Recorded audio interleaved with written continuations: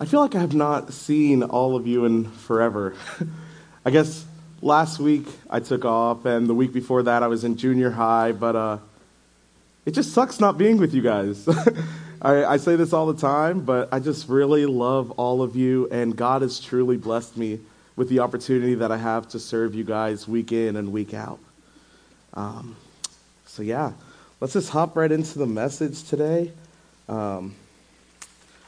Yeah, let's do it. But before we do, let's pray. Father God, we just give you all glory, honor, and praise for who you are. Father God, I thank you for this student ministry. I thank you for all of the leaders that you have placed here intentionally to help these students grow. Father, I thank you for Rest in Bible in general and just the exciting time that it is to be here at RBC. We see from the children's ministry all the way through the eldest of the adults, Lord, just that you are working here right now. So God, I thank you that we get to be here and we get to be a part of this ministry. God, as I give this message today, just allow me to step back and for your Holy Spirit to move in. And God, I just openly yield to your Holy Spirit today. In your mighty name we pray. Amen. All right, guys. So you're all probably a little bit too young to... And the movie was about this man who was really struggling in life, and he felt completely abandoned by God. In fact, in one point of the movie, he declared that he thought that God was bullying him. He thought that God was specifically picking on him. And one day, with his frustrations in life just peaks, he vents out his rage to God, not knowing that he's actually listening. After that, God answers his call, and he summons him into a meeting where he offers Bruce the chance to see if he could run the world any better. So God gives Bruce all of the powers and responsibilities of God. And what happens? Well, Bruce now has the power to do whatever he wants, except for messing with people's free will. He's really enjoying his newfound powers. He uses them to make his life easier in a plethora of ways. He potty trains his untrained dog to actually use the bathroom, to use the toilet, which was weird, I thought. He gets revenge on people who had wronged him in the past. And most importantly, to him, he gets the job that he had been chasing for years. Bruce finally gets everything it is that he wanted, but in the process, he ends up hurting everyone around him, including the one person who really seemed to care about him, which was his long-term girlfriend. His selfish actions and him doing whatever he thought was right in his own eyes ended up ruining his relationship with his girlfriend, who, like I said, was the only one who cared about him. He had all the power in the world to do whatever it was that he wanted, but he ends up feeling empty, depraved, and depressed. It isn't until he finally submits to God's will and declares to stop living for himself that his life turns around and a difference is made. Now, this is a great example of man doing what is right in his own eyes. He ends up hurting everyone around him with little to no regard for their feelings, their lives, or their circumstances. Now, in Israel, everyone was doing what was right in their own eyes. Everyone figured, well, there's no king. I can do whatever I please. Now, luckily for everyone, no one was given godlike abilities in Israel, like in the movie, but the impact of their sin can still have a ripple effect through history. So today we're going to look at the story of a man named Micah who decided to do what was right in his own eyes and the effects of him living however he wanted. So if you have your Bibles with you, let's turn to Judges 17, and we're going to be looking at verses 1 through 13 to start. So there was a man named Micah who lived in the hill country of Ephraim. One day he said to his mother, "I heard you place a curse on the person who stole 1,100 pieces of silver from you. Well, I have the money. I was the one who took it." "The Lord blesses you for admitting it," his mother replied. He returned the money to her, and she said, I now dedicate these silver coins to the Lord. In honor of my son, I will have an image carved and an idol cast. So when he returned the money to his mother, she took 200 silver coins and gave them to a silversmith, who made them into an image and an idol. And these were placed in Micah's house. Micah set up a shrine for the idol, and he made a sacred ephod and some household idols. Then he installed one of his sons as his personal priest. In those days, Israel had no king. All the people did whatever seemed right in their own eyes. And I meant to mention, there's a lot of text today, so just bear with me as we read it, but we're going to get through it together. So verse 7. One day a young Levite who had been living in Bethlehem in Judah arrived in that area. He had left Bethlehem in search of another place to live, and as he traveled, he came to the hill country of Ephraim. He happened to stop at Micah's house, and he was traveling through. Where are you from? Micah asked him. He replied, I am a Levite from Bethlehem in Judah, and I'm looking for a place to live.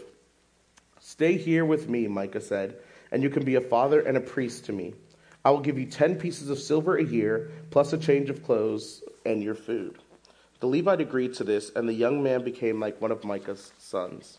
So Micah installed the Levite as his personal priest, and he lived in Micah's house. I know the Lord will bless me now, Micah said, because I have a Levite serving as my priest. So guys, right from the start here, we see that Micah is morally corrupt. We see him stealing from his very own mother, and he admits to it only when he hears that she had put a curse on the person who stole from her. He isn't doing it in true repentance or because he wanted to do what was right by his mother, but he only did it because he was afraid of the curse. This is proven even further by the way that the apology to his mother goes. Because Micah knew the law, and according to the law that was laid out in Leviticus chapter 6, if he were truly following what the Lord had told him to do, he would have done two more things. One thing would have been to acknowledge his sins before the Lord in the tabernacle by paying restitution to his mother. And the second thing that he should have done according to the law would have been to sacrifice a guilt offering through the priest of atonement. So the fact that he does neither of these two things means that Micah truly was not repenting. It means that he truly was not sorry for what he did. And it also shows the state of Israel at the time. There was no king, and everyone did what seemed right to them. Micah ignored the law, and he thought, all right, as long as I tell her, as long as I tell her I took it and I give it back, I'll be fine. You know, I won't have to pay the restitution. I don't need to make an offering. I'm just going to do what seems right so I don't get cursed. But immediately after that, because Micah's mother was gracious, she forgave him, and in fact, she wanted to bless him for telling the truth. So she makes an idol out of some of the silver that Micah had returned to her. Micah then sets up a shrine for that idol, and then he makes a secret ephod and some household idols. And an ephod is some kind of priestly breastplate, and it was used in religious ceremonies. And during this time, they were mainly ornamentally decorated, but they had also become objects of worship themselves. So he makes his son one of his personal priests, which should have only been reserved for a Levite, which is God's chosen priests. Now, eventually, Micah does meet a Levite, and he hires him to be his personal priest. But even though only a priest could consecrate a priest, Micah still does it anyways. So this shows that although Micah was idolatrous and he was living in a life of sin, that this priest here was just as lost as Micah was. So in the final verse of the chapter, Micah says, I know the Lord will bless me now, because I have a Levite serving as my priest. Guys, in these verses, we see Micah disregard the Lord so many times, just over and over again, and yet he still claims to worship him. He mixes he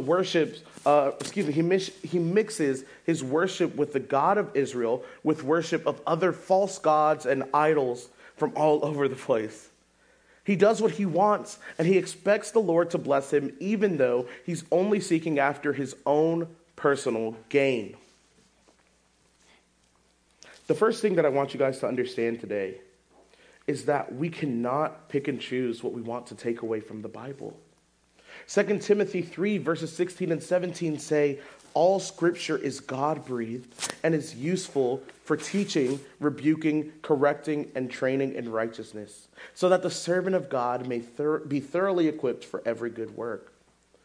That means that we have to take all of scripture to heart. Not some of it, not part of it, but all of scripture to heart. Micah failed to do this. And that's why he ended up living in this cycle of sin. And he ended up caring only about himself.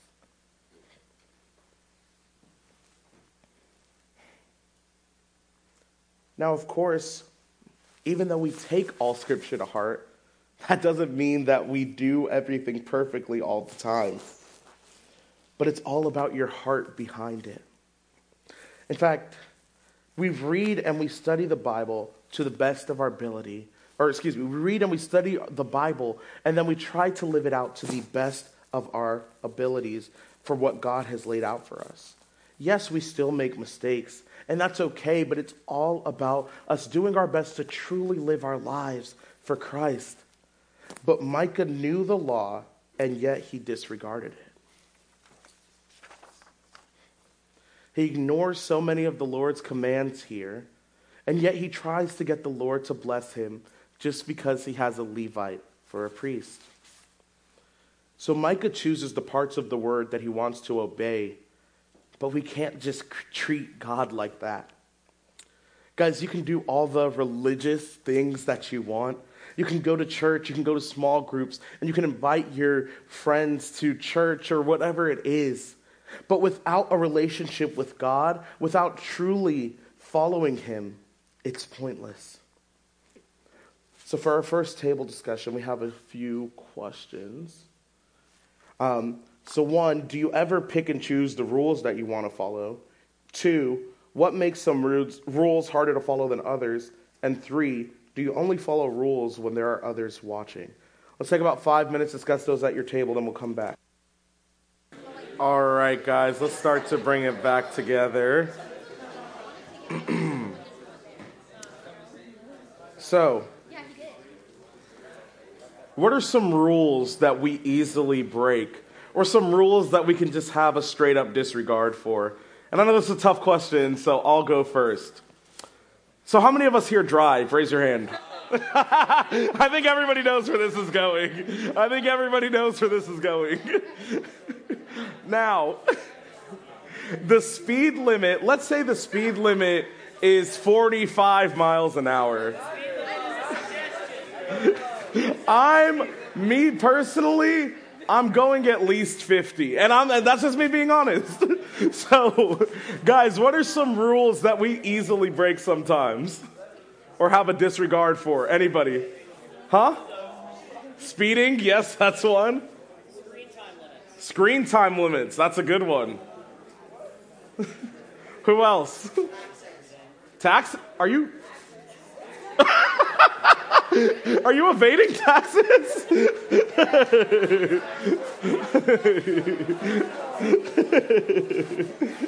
All right, guys. All right. All right, well, I have a list of a few laws that, in my opinion, are just kind of goofy. Just these laws are goofy. But listen to these. In Richmond, Virginia, it's illegal to flip a coin to decide who pays for coffee. Listen, the rest of these laws are from Alabama because I got lazy and there's a long list, but just listen. So, in Alabama, in a certain city, you're not allowed to wear blue jeans down Noble Street.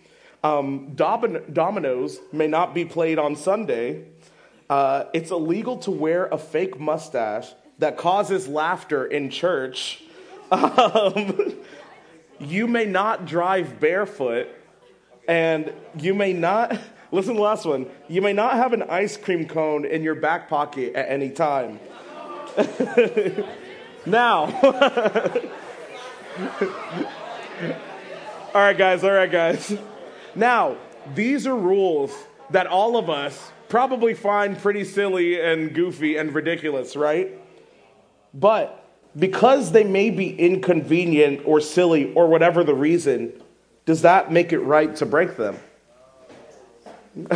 I heard some yeses, but I'm going to assume we all know that the answer is no. But I mean, can't it be inconvenient sometimes to tell the truth? And yet, how many of us, myself included, have lied? Micah decided to live how he wanted because it was more convenient for him. But we will see that the convenience, that him living his own way, the price for his convenience is that he ends up hurting others in the process. Let's continue in the text. Judges 18, 1 through 6. Now in those days Israel had no king, and the tribe of Dan was trying to find a place where they could settle. For they had not yet moved into the land assigned to them when the land was divided amongst the tribes of Israel. So the men of Dan chose from their clans 5 capable warriors from the towns of Zorah and Eshtaol to scout out the land for them to settle in. When these warriors arrived in the hill country of Ephraim, they came to Micah's house and spent the night there. While at Micah's house, they recognized the young Levite's accent, so they went over to ask him, "Who brought you here? And what are you doing in this place? Why are you here?" He told them about his agreement with Micah and that he had been hired as Micah's personal priest. Then they said, "Ask God whether or not our journey will be successful." "Go in peace," the priest said, "for the Lord is watching over your journey." So here there was a tribe of Israel called the tribe of Dan, or the Danites, and they hadn't moved into their assigned land, and they were looking for a place to settle. So basically, they failed to conquer what the Lord had given them, or what the Lord had told them to conquer. And so now they were searching on their own, in their own power, for a people weak enough for them to take their land away. So they sent a few scouts to search out the place.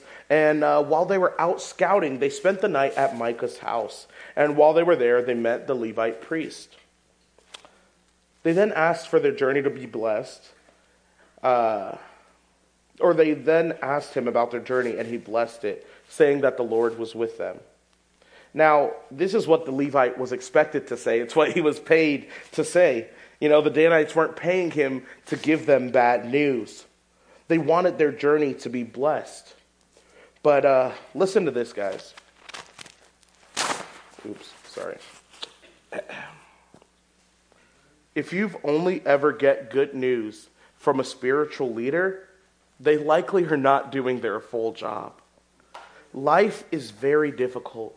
And as ministry workers, I'm sure that Christina or I or Lee, even any of our volunteers will tell you that there are often very difficult situations that we have to deal with, and we have to tell people some hard truths. So if the only thing that you're ever hearing is good news, then it's likely that you may need to seek out other counsel. But they came to the priest, he blessed their journey. You know, it doesn't say that he prayed at all. He said, "Go, the Lord is with you." And I feel like that's a detail that they would have included. Let's continue. So the 5 men went on to the town of Laish, where they noticed the people living carefree lives like the Sidonians. They were peaceful and secure. The people were also wealthy because their land was very fertile, and they lived a great distance from Sidon and had no allies nearby. When the men returned to Zorah and Eshtaol, their relatives asked them, "What did you find?" The men replied, "Come on, let's attack them. We have seen the land, and it is very good. What are you waiting for? Don't hesitate to go and take possession of it. When you get there, you will find the people living carefree lives. God has given us a spacious and fertile land, lacking in nothing." So, the Danites, seemingly having God's blessing, see this land, they see that it's fertile, they see that it's peaceful, and it looked ripe for the taking. They were ready to attack so they could live this full and wealthy lives just like the people who were currently there. But look at the danger here. God has given us a spacious and fertile land lacking nothing. Again, we see that the people of Israel, the Danites right now, are trying to mix God with these other pagan rituals. They worshipped at Micah's shrine, so we know that that's them mixing it already, because his shrine was not a shrine to the God of Israel. But they worshiped at Micah's shrine and they got a blessing from his priest. So they're now assuming that God is at the head of this operation, when in reality, he's not. But really, they're just doing what seems right to them, and they're putting the Lord's name on it so they can feel good about themselves. I don't think I need to say this, but that is not okay. We cannot make plans in our life without the Lord and then claim it in his name. Right? I can't say, you know what, this car right here looks really nice, so I'm going to steal it in Jesus' name. Right? We can't do that. And you can, but you shouldn't. In fact, Proverbs 16, 1 through 3 says, to humans belong the plans of the heart, but from the Lord comes the proper answer of the tongue. All a person's ways seem pure in heart to them, but motives are weighed by the Lord. Commit to the Lord whatever you do, and he will establish your plans.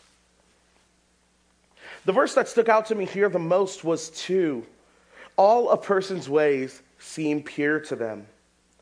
You know, the other day I was in an argument with a friend, and I was getting so frustrated because I'm just thinking, I'm right. I'm right. Why can she not see that I'm right and that she's in the wrong? Well, this is why. It's because all of our ways seem pure to us. In our hearts, all of our ways seem pure. And maybe she thought that I was being unreasonable. And I definitely thought that she was being unreasonable. But we always think that we know what's best or what is right. But we see in Proverbs that we do not.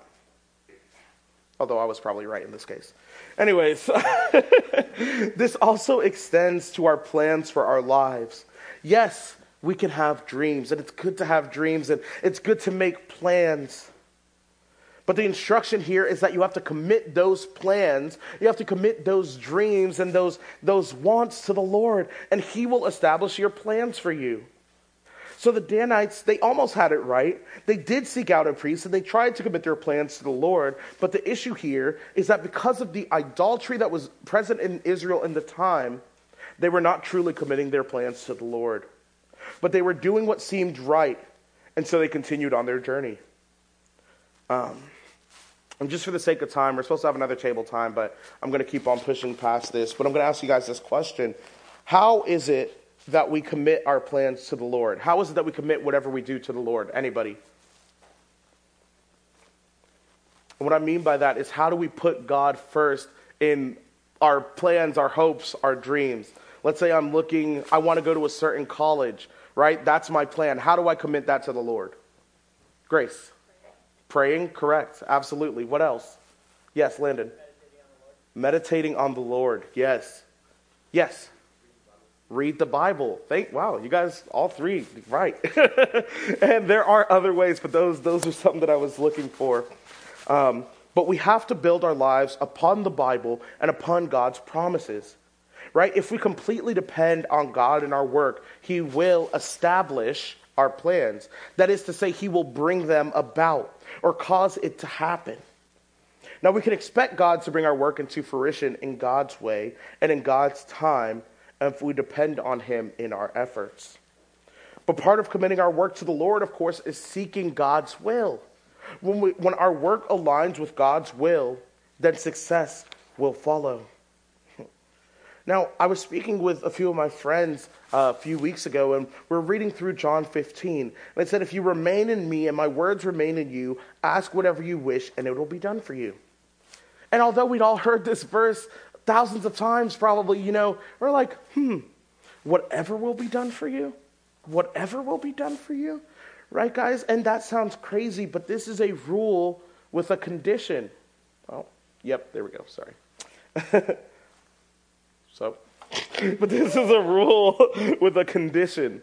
It has a whole set of verses before it outlining how our behavior should be, right? Sometimes you want to take the second half of the verse and forget the first half. It says, if you remain in me, or abide in me in some versions, and my words in you, ask whatever you wish and it'll be done for you. When we truly remain in the Lord, his will starts to become our will. We have to stay in his word and in constant communication with him. If we don't, then our will just continues to be our will. And I'm going to give you guys an example from my own life. And so, as you guys just saw, I had Spider-Man on the screen. But yeah, I love to play video games. And when I was younger, I literally used to be able to play video games from the moment I woke up to the moment I fell asleep. I'm not speaking figuratively. I am speaking literally right now. And yeah, it was bad. Now, I haven't been super excited about a video game in some time, but the first game that I pre-ordered in years was Marvel Spider-Man 2. Now, I love superheroes, I love video games, and the first Spider-Man game was a literal masterpiece. And so I was so excited to play it. I warned my friends that I'd be busy that weekend, and that when it came out, that they should not try to make plans with me.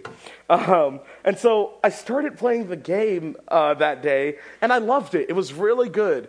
It's really good. But to be honest, I did not have the desire to play it all day. And it was honestly a shock to me. But what I had realized is that I had grown, and as I had grown and I had matured in my faith with the Lord, that God had started to change my desires and my wants. Now, this isn't to say that video games are bad, but when I was sitting there playing, I realized that, yeah, this is really fun, but there's other things I'd rather be doing in life. I'd rather be spending time building genuine relationships with other Christians around me. I'd rather be in God's Word, just learning and growing closer to Him. This just isn't all that I want anymore. Now, like I said, I really was shocked by this because I enjoyed the game so much. It really is amazing. But as I spent more time with the Lord and He started to change my heart, I started to desire more Christ-like things. And this is what happens when we abide in the Lord and we stay in His presence. Now, I'm definitely not perfect, but I'm constantly working to remain in Him and to have His words also remain in me. Let's keep going.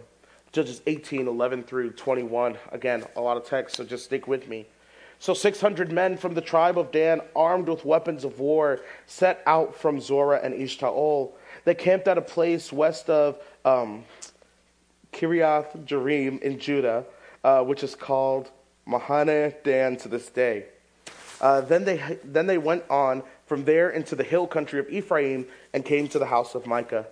The 5 men who had scouted out the land around Laish explained to the others, "These buildings contain a sacred ephod and as well as some household idols, a carved image and a cast idol. What do you think you should do?" Then the 5 men turned off the road and went over to Micah's house where the young Levite lived and greeted him kindly.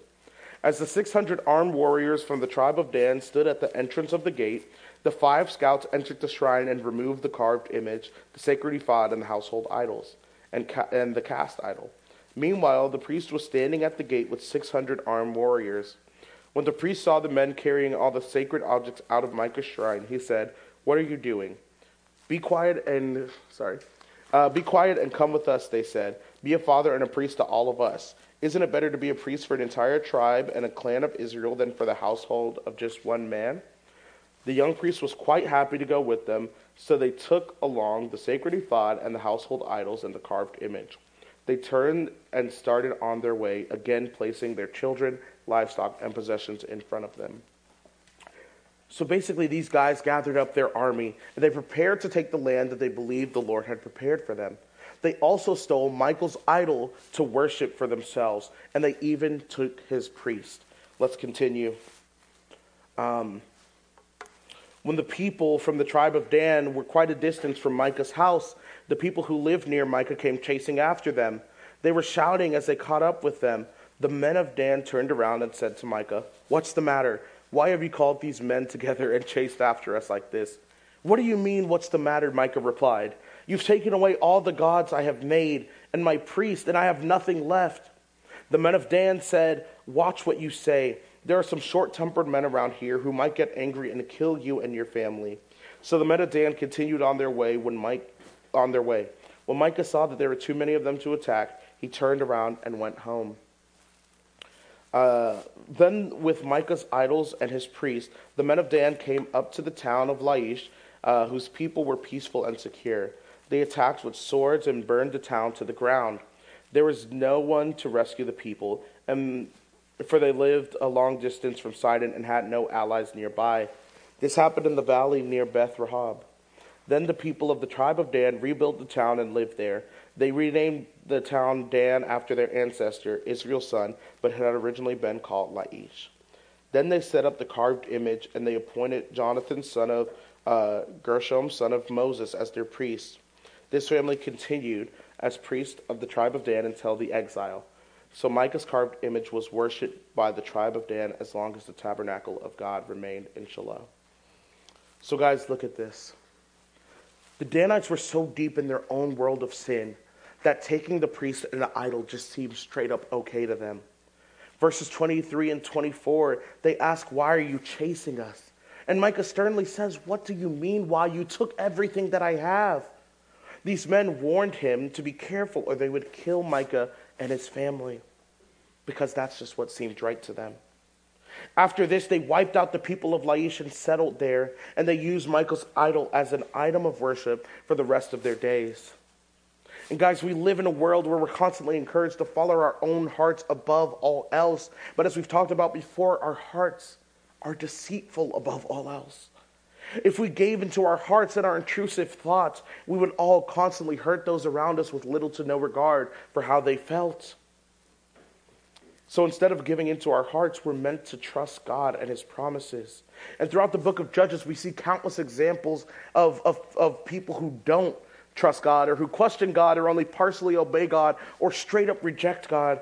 And each of these stories has a long and difficult account of the things that these biblical characters did wrong, instead of just leaning into the Lord. But just as we wrap up today, I just want to take a look at the story of Othniel. And I accidentally did not put the slide up there. So it's only 5 verses, though, so that's okay. But Judges 3, verses 7 through 11, it says, "The Israelites did evil in the Lord's sight. They forgot about the Lord their God, and they served images of Baal and Asherah poles. Then the Lord burned with anger against Israel, and he turned them over to King Cushan Rishathaim of Aram Naharaim. And the Israelites served Cushan for 8 years.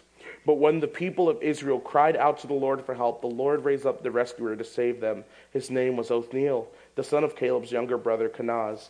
The Spirit of the Lord came upon him, and he became Israel's judge. He went to war against King Cushan of Aram, and the Lord gave Othniel victory over him. So there was peace in the land for 40 years. Then Othniel, son of Kenaz, died." That's it. 5 verses is all it says about Othniel. Now, does that mean that he was unimportant? No. In fact, you can tell, or who can tell what the difference was between Othniel and every other judge that we've studied this far? What was the difference? What we see here is that Othniel is the only account that lacks any kind of negative aspect or portrayal. We could see that Othniel can be kind of used as a counter to all of the other judges that we've studied. The Lord raised up Othniel, he obeyed, and Israel was delivered. He can almost be seen as the standard or as the ideal judge. Othniel trusted the Lord our God, and he kept his promises. And guys, it really is as simple as that. Now, I don't want you to think that means that Othniel's life was perfect, because based on the context of the Bible, we know that only Jesus Christ lived a perfect life. But we can clearly see that Othniel was obedient to the Lord, and that God kept his promise and delivered Israel. So when we are aligned with God and his word and his perfect will, we will not be perfect, but God will always be faithful and true. In fact, guys, I think it's important to remember that we cannot be perfect. But that's why we have a Savior that loves us so much that he came down to this earth, became man, took on flesh, and lived a perfect life so that he could be the ultimate sacrifice. He could be the perfect sacrifice for our sins and for our shortcomings. And if you haven't put your trust in Jesus Christ today, I would love to talk to you about the one and only man who lived a perfect life on this earth. But for now, let's just continue and wrap up. So like I said, we cannot be perfect. We can't be perfect on this earth. It doesn't matter what you do. But what we can be is faithful. Romans 6:15 through 22 says, or 15 through 18 rather is what we'll do. What then, shall we sin because we are not under the law but under grace? By no means. Don't you know that when you offer yourselves to someone as obedient slaves, you are slaves of the one you obey? Whether you are slaves to sins which leads to death or to obedience which leads to righteousness. But thanks to God that through you, though you used to be slaves to sin, you have come to obey from your heart the pattern of teaching that has now claimed your allegiance. You have been set free from sin and have become slaves to righteousness. So there's the choice. Become slaves to righteousness and obedience, or stay slaves to sin. The choice really is yours. But we're all going to serve something. We're all going to serve someone. We all follow something with our whole entire heart. And you can choose the kind of life that you want to live. You can choose the kind of life that you want to live. The whole series we've talked about doing what's right in your own eyes. And we've talked about people being selfish or fearful or giving into sin. And I know that it can look hopeless, but there absolutely is an alternative. You don't have to live a life like that, but you can choose who you want to follow. You can follow yourself, your own heart, and your selfish desires, or you can follow the God of the universe who has been and always will be faithful, good, and true. And I just want to encourage you guys here today by saying that deciding to follow Jesus Christ was the best decision I have ever made in my life. Now, do I still sin? Yes. Do I still struggle? Yes. But God has kept his promise and been faithful to me in my life. And I know that he will never leave or forsake me. Let's pray. So, Father God, we thank you that you are the definition of faithful. God, we thank you that you're a God who will always be by our side. Lord, as we've seen through the series of Judges, God, that no matter how much we mess up, Lord, when we call on you, you are right there, ready to accept us and ready to bring us in, God, to deliver us.